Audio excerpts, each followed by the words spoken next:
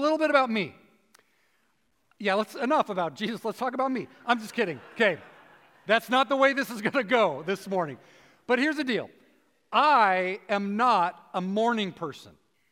Okay? Anybody a morning person? Oh, we have applause. See, I know my people. How many people are morning people? Okay, you're not my people. That's fine. I appreciate you. Okay? How many people are not morning people? Let's see those hands. Oh, the hands with conviction, they go up. All right. Now, there's in our family, I am not a morning person, but there's one individual in our family that is a morning person, and that is our dog, Buddy. Buddy is a morning dog. And if Buddy hears even the slightest rustling in our room, he's at the door, and he's right there, and he's up there, and he's like barking. It's like 5:30, and he's barking. We let him in. He's on the bed. He's off the bed. He's on the bed. He's off the bed. It's like he's shot out of a little dog cannon, right? Every morning. It's like he just realized, he wakes up every morning, he's like, I'm alive, and he's like, boom, and it's like, but for Buddy, the energy level, like it all goes downhill from there for Buddy, okay? Now for me, I'm almost the exact opposite. I am not a morning person. I am not shot out of a person cannon in any way, shape you can imagine. I need a little while to warm up, okay? The motor has to run a little bit before things start to warm up. And one of the things that we've done this year, we started this in September actually, and I was wondering how long it was going to keep going, but it has actually kept going, is that Kelly and I would wake up early in the morning and we would go for a walk in the morning. So the alarm goes off at 5:30 every morning, and then I hit the snooze button, okay? And it's usually like one or two snoozes, but eventually we make it up, and we get on all of our gear. It's been cold. Has anybody noticed that it's been cold? Like we Californians, we're all lightweights, right? So we have our little beanies on, and we've got our gloves, and we're walking, and we do like 2 miles or whatever. One of the cool things about this habit, which has been wonderful, other than having a chance to communicate and talk with Kelly, and again, remember, like I'm an internal processor, Kelly's an external processor, so it takes me a while to get my words going in the morning too. Anybody like that here? Yeah, even if you're an early riser, might not be an external processor. Now you get an early riser and an external processor, that's a lot of action in the morning. I see you, Ryan, and I'm imagining that's you. Okay, but here's the deal. One of the cool things about this is that getting up early in the morning has allowed us for most of the days, banning, aside for a day of being sick or an occasional sleep-in day, like we've been able to actually see the sunrise every morning for like 8 months. And it's been kind of this cool experience that I really have never had at that long of a stretch. And maybe some of you have, and you're constant early risers. But one of the things that I've appreciated about sunrise is just how gradual it is. Like for me to get warmed up for the day, like we go out and when we walk out the door, it's dark. And while we're on the walk, it starts to gradually get lighter. Even before the sun's up, the light comes. And then from where we're at and we're walking, like when the sun comes up, it comes up right over Saddleback Mountain, or right about that spot. And so in the eastern sky, you can see this gradual. And then it's so cold in the morning. There's mornings where we'll go out and we'll just kind of let the sun hit our face because it's so cold and you can feel the heat and the warmth, but it's this gradual experience. And this passage that Andrew read for us this morning is so interesting in the Gospel of John because if you read it, what you notice is that John is describing the resurrection of Jesus like a dawning. It's not all at once. It's not like somebody flips on the light. It's like a sunrise. It's a dawn.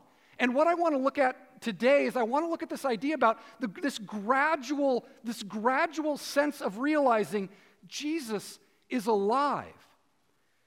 And realizing that, it produces a couple things that John wants to point out, that once people realize it, they see Jesus, and then they believe.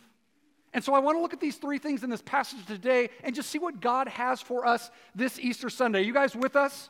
You with it? All right, let's look in John chapter 20, and let's take a look at this idea that John sees Jesus' death as a move, his death is a move into darkness, and his resurrection is a gradual dawning and awareness that Jesus is alive. So let's take a look at this. Actually, let's go back just really quickly back to chapter 19. In chapter 19, you have this interesting passage beginning in verse 38. And to understand the resurrection, we just kind of go back a little bit into this passage and to look at what happens before this passage and what happens after Jesus dies. And one of the things that John wants to make clear is that Jesus did die. In our Good Friday service, we talked about this. He does die. He's crucified, but crucifixion is not a lethal way of killing someone that, as a means of capital punishment, it's meant to extend suffering.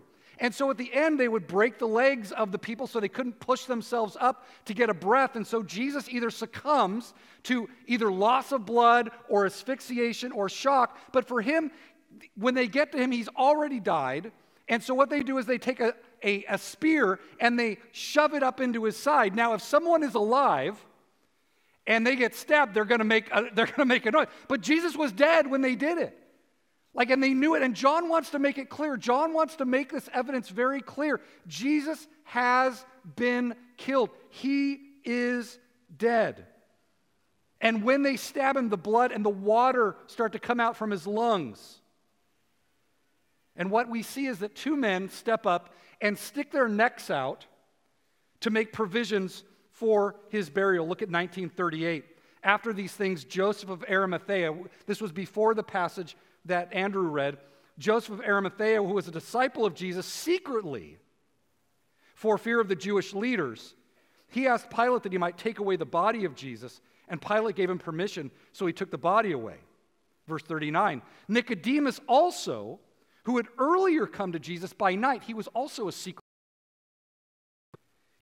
A mixture of myrrh and aloes, about 75 pounds of this powdery substance. So they took the body of Jesus and bound it in linen cloths with the spices, as is the burial custom of the Jews. And this would be the custom. And again, John wants to make it clear, not only is Jesus dead, but he has been dead and properly buried. He has been not in the ground, but he has been wrapped in linen cloths with spices. The spices would be there, one, to honor the person who was dead, but it would also be a means, in the way that the Jewish custom was, you would take the body and lay it on a center slab in a tomb, and then after a year you would come back and you would gather the bones up and put it into an ossuary, a bone box. And so in order to keep honestly, to keep the smells of decomposition down, they would use all these spices with the linen cloths to bound him up. So Jesus is bound up. We saw with Lazarus, right? Lazarus gets bound up, and then Jesus calls him out of the tomb, and Lazarus comes hopping out of the tomb, right? But what's interesting is that's not the way that Jesus is going to do it, but Jesus has been buried. Darkness falls. The light of the world has been snuffed out.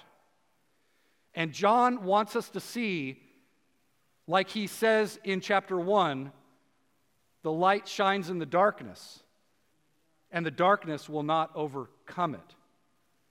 John wants us to see that dawn is coming. So we see this in the passage that Andrew read, chapter 20, verse 1.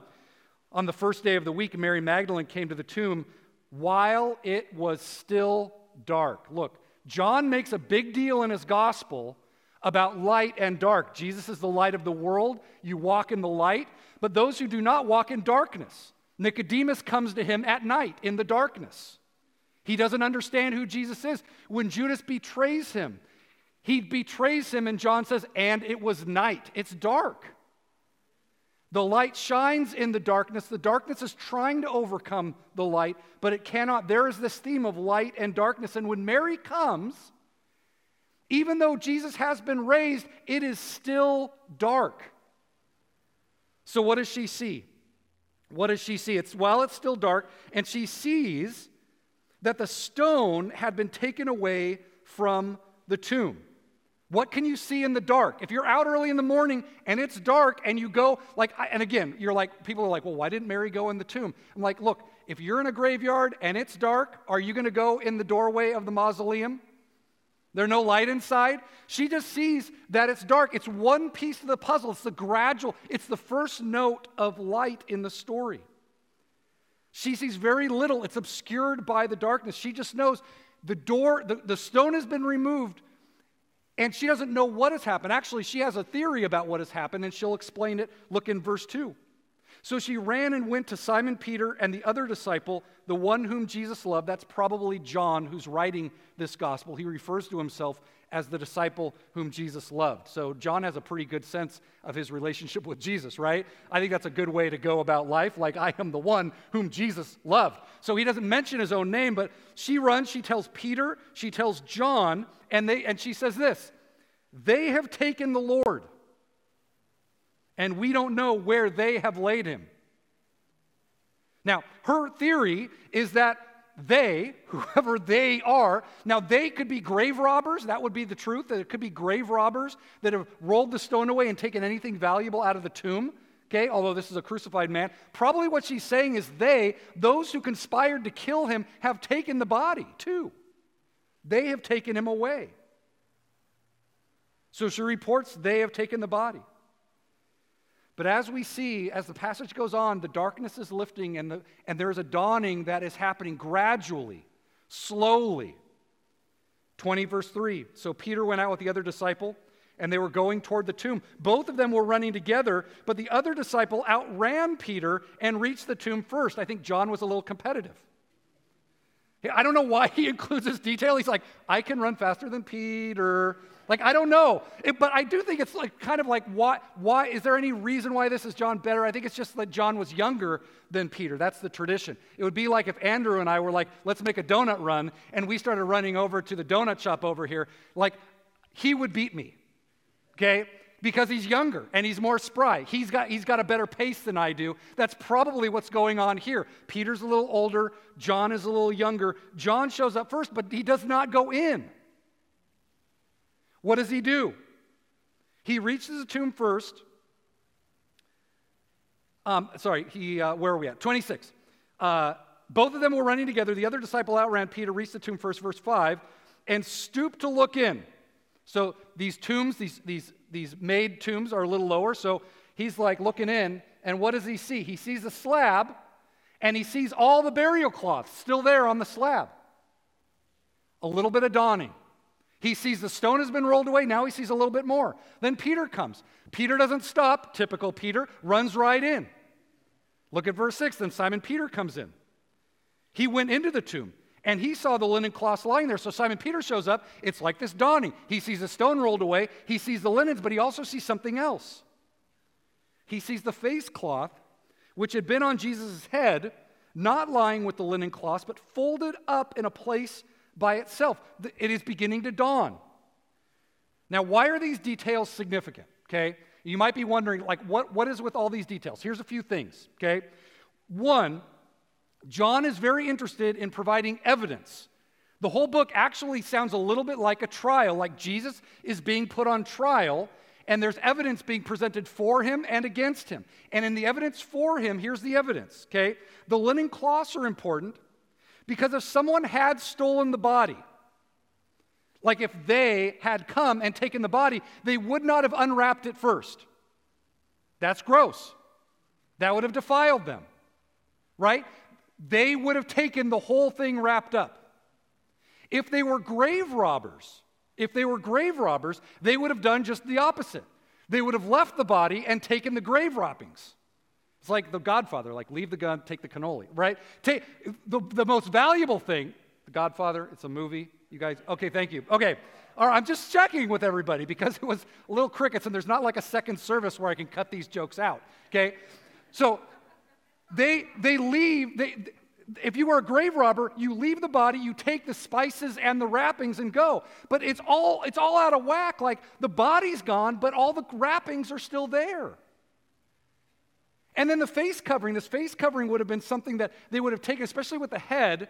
As you prepare someone for burial, you wrap the head, but you wrap it so the mouth is shut. And you wrap it up really tight. But it seems like what Jesus did, somehow he gets out of the cloths. Okay, later on we see him walk into a locked room, like through the door. Like in his resurrected body, there's some difference, but he takes and unwraps the head covering, and then he does something that no grave robber would ever do. He rolls it back up, and he folds it, and he places it down. All of these details tell us this is not grave robbers. This is not the authorities. This is something else. This is something a little bit bizarre, to be honest. And everybody, they're like, what do we make of all of this? They don't fully understand. Look at verse 8. So the light is dawning. It is dawning. It's gradual. The stone has been rolled away. We see the grave clothes. We see the head covering. And John is going to note that some kind of get it and others still don't get it. Look at 28. Then the other disciple who reached the tomb first, he also went in. He saw and he believed. Verse 9, but as yet they did not understand the scripture that he must rise from the dead. So there's still this mixture of like, maybe there's some optimism, like John might be optimistic, but doesn't say anything about Peter, like Peter's not optimistic.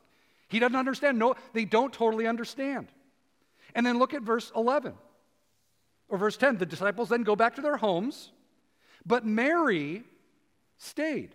We forget about Mary in this, like it seems like Peter at least outran Mary. So, anyway, so John outruns Peter, Peter outruns Mary, but Mary eventually comes to the tomb.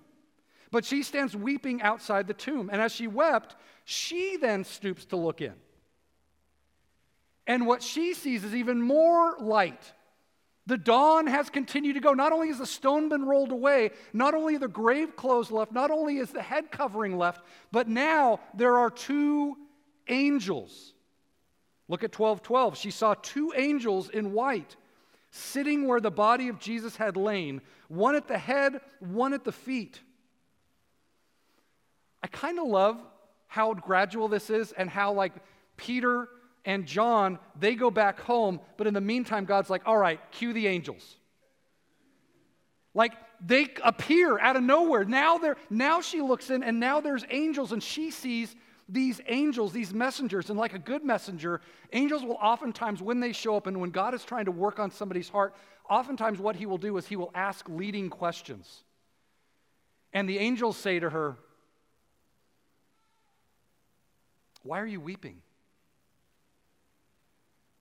And it's a leading question because they're trying to say, hey, you don't need to cry. You don't need to cry. But she answers honestly. She says, look, they've taken away my Lord. I don't know where they've laid him. And she answers honestly, but before she can put it all together, she's distracted by someone behind her. It must be the gardener. Verse 14.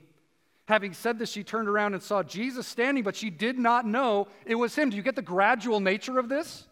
The gradual nature, like the stone's been rolled away, the grave clothes, the head covering, the angels, and now we turn around, there's a guy here, but we don't exactly know who it is. And I love that Jesus' first resurrection appearance, he's mistaken for a landscaper. I don't think I ever look at people landscaping again in our community. If they ever got a blower, and like could be Jesus. Could be Jesus. Could be anywhere, right? Okay, so Jesus says to her, woman, why are you weeping? He says the same question. He says, who are you looking for? Who are you seeking? Supposing him to be the gardener, she said to him, sir, if you've carried him away, tell me where you've laid him. I will take him away. She's like, I just want to honor him in his burial. I just want to get him to the right spot for his burial. And then Jesus said to her, Mary. And she turned to him and she says, Rabboni. And for readers of John and those of you who've been following along, what you just witnessed, well, first of all, the sun has now crested the eastern horizon.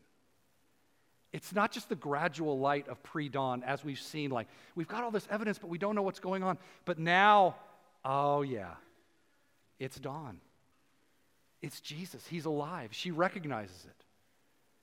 But one of the other things that we see here is that in John chapter 10, Jesus talks about that.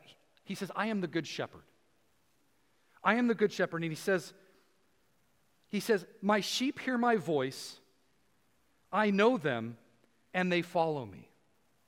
He says, My sheep follow me because they know my voice. And that I call them out, and I call them by name.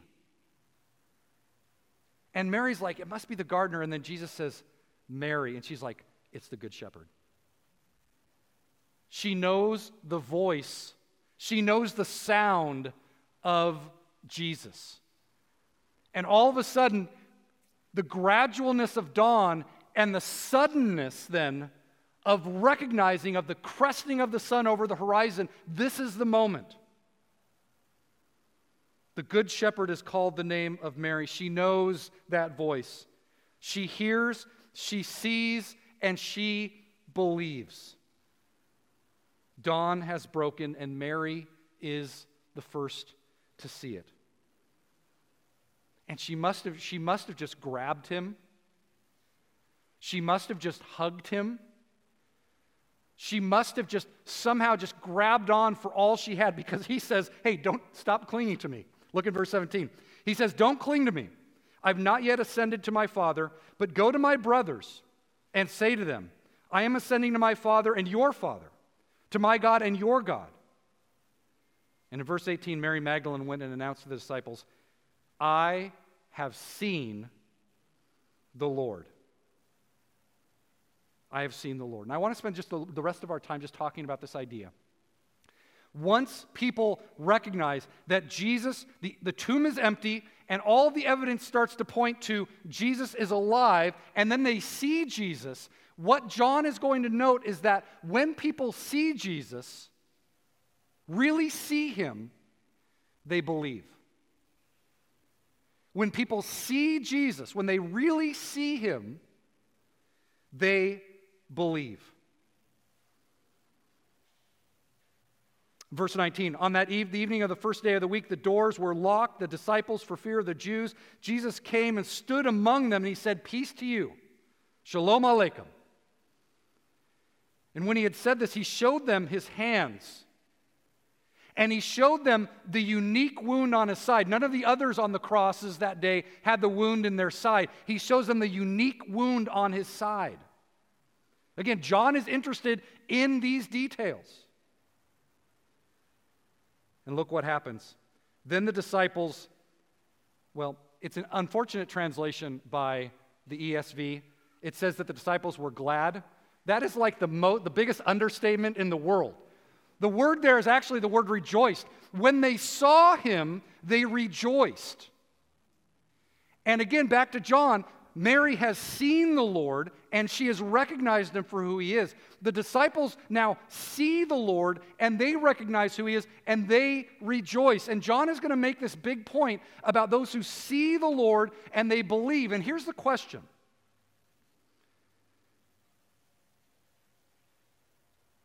One of the things that John wants to ask, what about those who have never seen Jesus? What about those who were never eyewitnesses? John was an eyewitness of the resurrection. He was there. Jesus appeared to him. Mary was there. She's an eyewitness. Jesus appeared to her. She saw him. What about those who have never seen Jesus alive? They've never had a resurrection appearance of Jesus. I mean, Thomas gets a resurrection appearance. Peter gets a resurrection appearance. The disciples do. But what about those who do not get to see Jesus? Can they still believe? Is there another way of seeing Jesus? Can light continue to dawn on those in darkness? And this is one of the most fascinating themes in the Gospel of John. The next passage over, we're going to have this example where Jesus appears to the 10, minus Judas, gone, but Thomas is also not there. And they say, Thomas, we've seen the Lord, we've seen the Lord. And Thomas is like, look, I can't do it unless, you guys remember the story, doubting Thomas? Like, I need to put my fingers in his wounds, I need to put my hand in his side until I believe. And then, so Thomas is there, Jesus shows up, and he says, peace to you, and he's all, hey, here you go, Thomas. And Thomas is like, my Lord and my God. But then Jesus says this to him, have you believed because you have seen me? Blessed are those who have not seen and yet believe. This is going to be one of the most important things for John, because when John writes this, John is the last living apostle. He's the last living eyewitness. And this message needs to go on and on and on. Can people believe without the presence of eyewitnesses? Can people believe without being an eyewitness? And what John is going to say is absolutely. Back in chapter 9, he has a story about Jesus healing this guy, the man born blind. And he puts mud on his eyes, and he sends him down to wash, but then Jesus slips away. The guy washes, he can see, he's like, oh my gosh, the man named Jesus, he healed me. And everybody's like, well, where is he? And he's like, I don't know, I was blind. I can't point him out in a crowd. But I can say, I was blind, and now I see. I believe. Could the blind man see Jesus? No. Did he believe? Absolutely. And what John wants to make clear in the gospel, you don't have to be an eyewitness in order to believe. They saw and they believe, but not everybody needs to see in order to believe. Look back in verse 8. Back in verse 8, and this is where John's going to make this point about himself. After Peter runs, John beats him. He stays, he looks in, Peter runs in, and then after Peter runs in, John goes in. He sees everything that Peter sees. And it says this, the other disciple who had reached the tomb first also went in. And when he goes in, and all he sees are the cloths, the stone rolled away, the cloths, and the head covering. And what does he do? He believes. Right there on the spot. I don't know exactly how it works, but John believed before he saw. He believed before he saw. And what happens is, in that case, it's the evidence that moves him to believe. He sees all this stuff and he starts piecing it together. He's like, oh my gosh, Jesus must be alive. He believes without seeing. We talked about the man born blind. He believes because of his own testimony. He believes because of what Jesus has done for him. He has no idea what Jesus looks like. He couldn't pick him out of a crowd, but he knows that man allowed me to see. And whether it's the evidence or what God has done for him, he believes. I think as we go back to the beginning of this, that pre-passage about Joseph of Arimathea and Nicodemus, two guys who had a lot to lose, wealthy, powerful. And it says Joseph of Arimathea was a secret follower of Jesus because he was afraid. He was afraid he was going to lose all the things that he had gained in his life. If I come out and show myself to be a follower of Jesus, that I'm going to lose all this. But something happens when he sees what happens to Jesus. When he witnesses the trial and the scourgings and the crucifixion and the death, it changes him.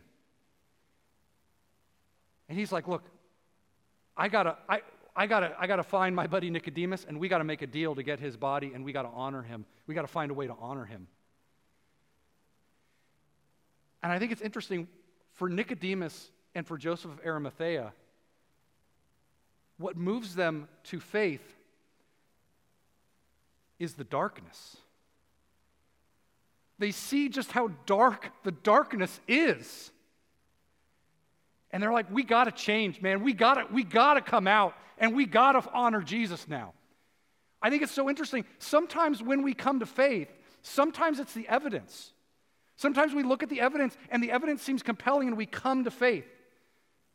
Maybe for others of us, we come because we hear that God has done something for someone, and it's undeniable. Or maybe even that God has done something for you, and it's undeniable, like the man who's born blind. But sometimes when we come to faith, it's because we look around and we're like, the dark is dark. Like, it's almost shocking. We experience this oftentimes with news or with video, like, the dark is so dark, I don't want any of that. I don't want any of that action.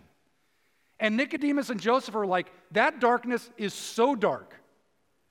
We have got to honor Jesus. We've got to follow Jesus. And I think this passage, this gradual coming to faith, this gradualness, the dawning of the light. The light has been snuffed out, but now rising again. But we see the seeing and believing and the gradualness. There's all kinds of things that bring people to faith.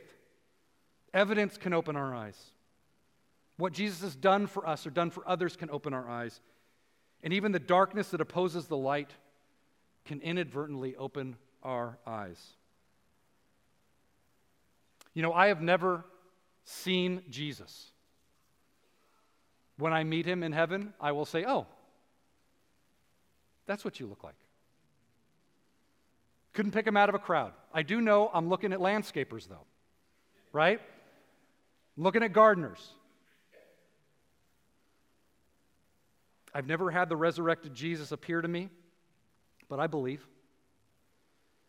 I've never heard an audible voice, but I felt the call to follow him.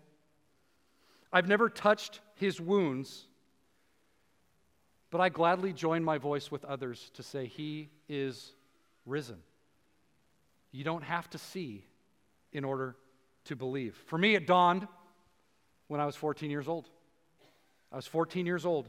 I heard the good news that God loved me, that God wanted a personal relationship with me, that God would forgive my sins based on what Jesus had done on the cross, that he had me in mind when he died, that he would forgive me of my sins. And the invitation was to turn to him, to give my life to him, to put my faith in him, to entrust my life to him. That was the call in 1986. Young maybe for some of you, old for others. That was the call in the first century, and that's still the call today. Jesus offers a dawning out of the darkness into the light. He gives evidence. God does not leave us to just do it all on blind faith. There's still evidence to be had, and there's still powerful work being done in people's lives today. You have a few conversations around the tables out there over pancakes, and you start to hear God is at work in people's lives. God is taking people from hopelessness to hope. God is taking people from despair to moving in a direction they wouldn't have thought before. God is taking people on unexpected journeys. And I suppose if you feel like maybe you're here and like maybe you got drugged here. Like this was me when I was a kid before like it was like they drugged me to church. And when you're there, you're like, I'm just paying attention, kind of like I'm doing my thing, whatever. But maybe what happened is it was kind of like a dawning, like God was starting to show up in places where I wasn't expecting him to get my attention in ways that I had not imagined, that it was this kind of gradual dawning until eventually it was like, look, Craig, I want you. I love you. I want you to entrust your life to me. I have plans. I know the plans I have for you. And I don't know where you're at. Maybe you're in a spot where it has been this gradual dawning in your life, and you're starting to realize like God is bringing all these things into alignment because he wants you to know how much he deeply loves you. Like God will take every obstacle in your life and put it away. He will destroy every obstacle just so he can tell you how much he loves you. And maybe you're in a season like this where you just have this sense that God is destroying every obstacle because he's trying to say how much he loves you. Like every person you come across is like, God loves you. You're like, I don't know if I can hear this anymore. Like you just know God is coming after you. The shepherd is calling your name because he knows you by name. And if that's you, the invitation is the same. Jesus wants to have a personal relationship with you. All you need to do is turn toward him in prayer and just say, Jesus, I want you in my life. I pray that you would forgive my sins. I offer myself to you. A simple prayer like that. The dawn. The dawn. And when Jesus rises, it is this dawn, and he has continued to dawn on the lives of people for 2,000 years, and he will do it long after I'm gone. If he waits that long, I pray, come Lord Jesus. But if he waits, he's going to continue. He's going to continue to dawn in people's lives, and you will see it, and we will rejoice as a church because we are in the business of seeing Jesus dawn on people.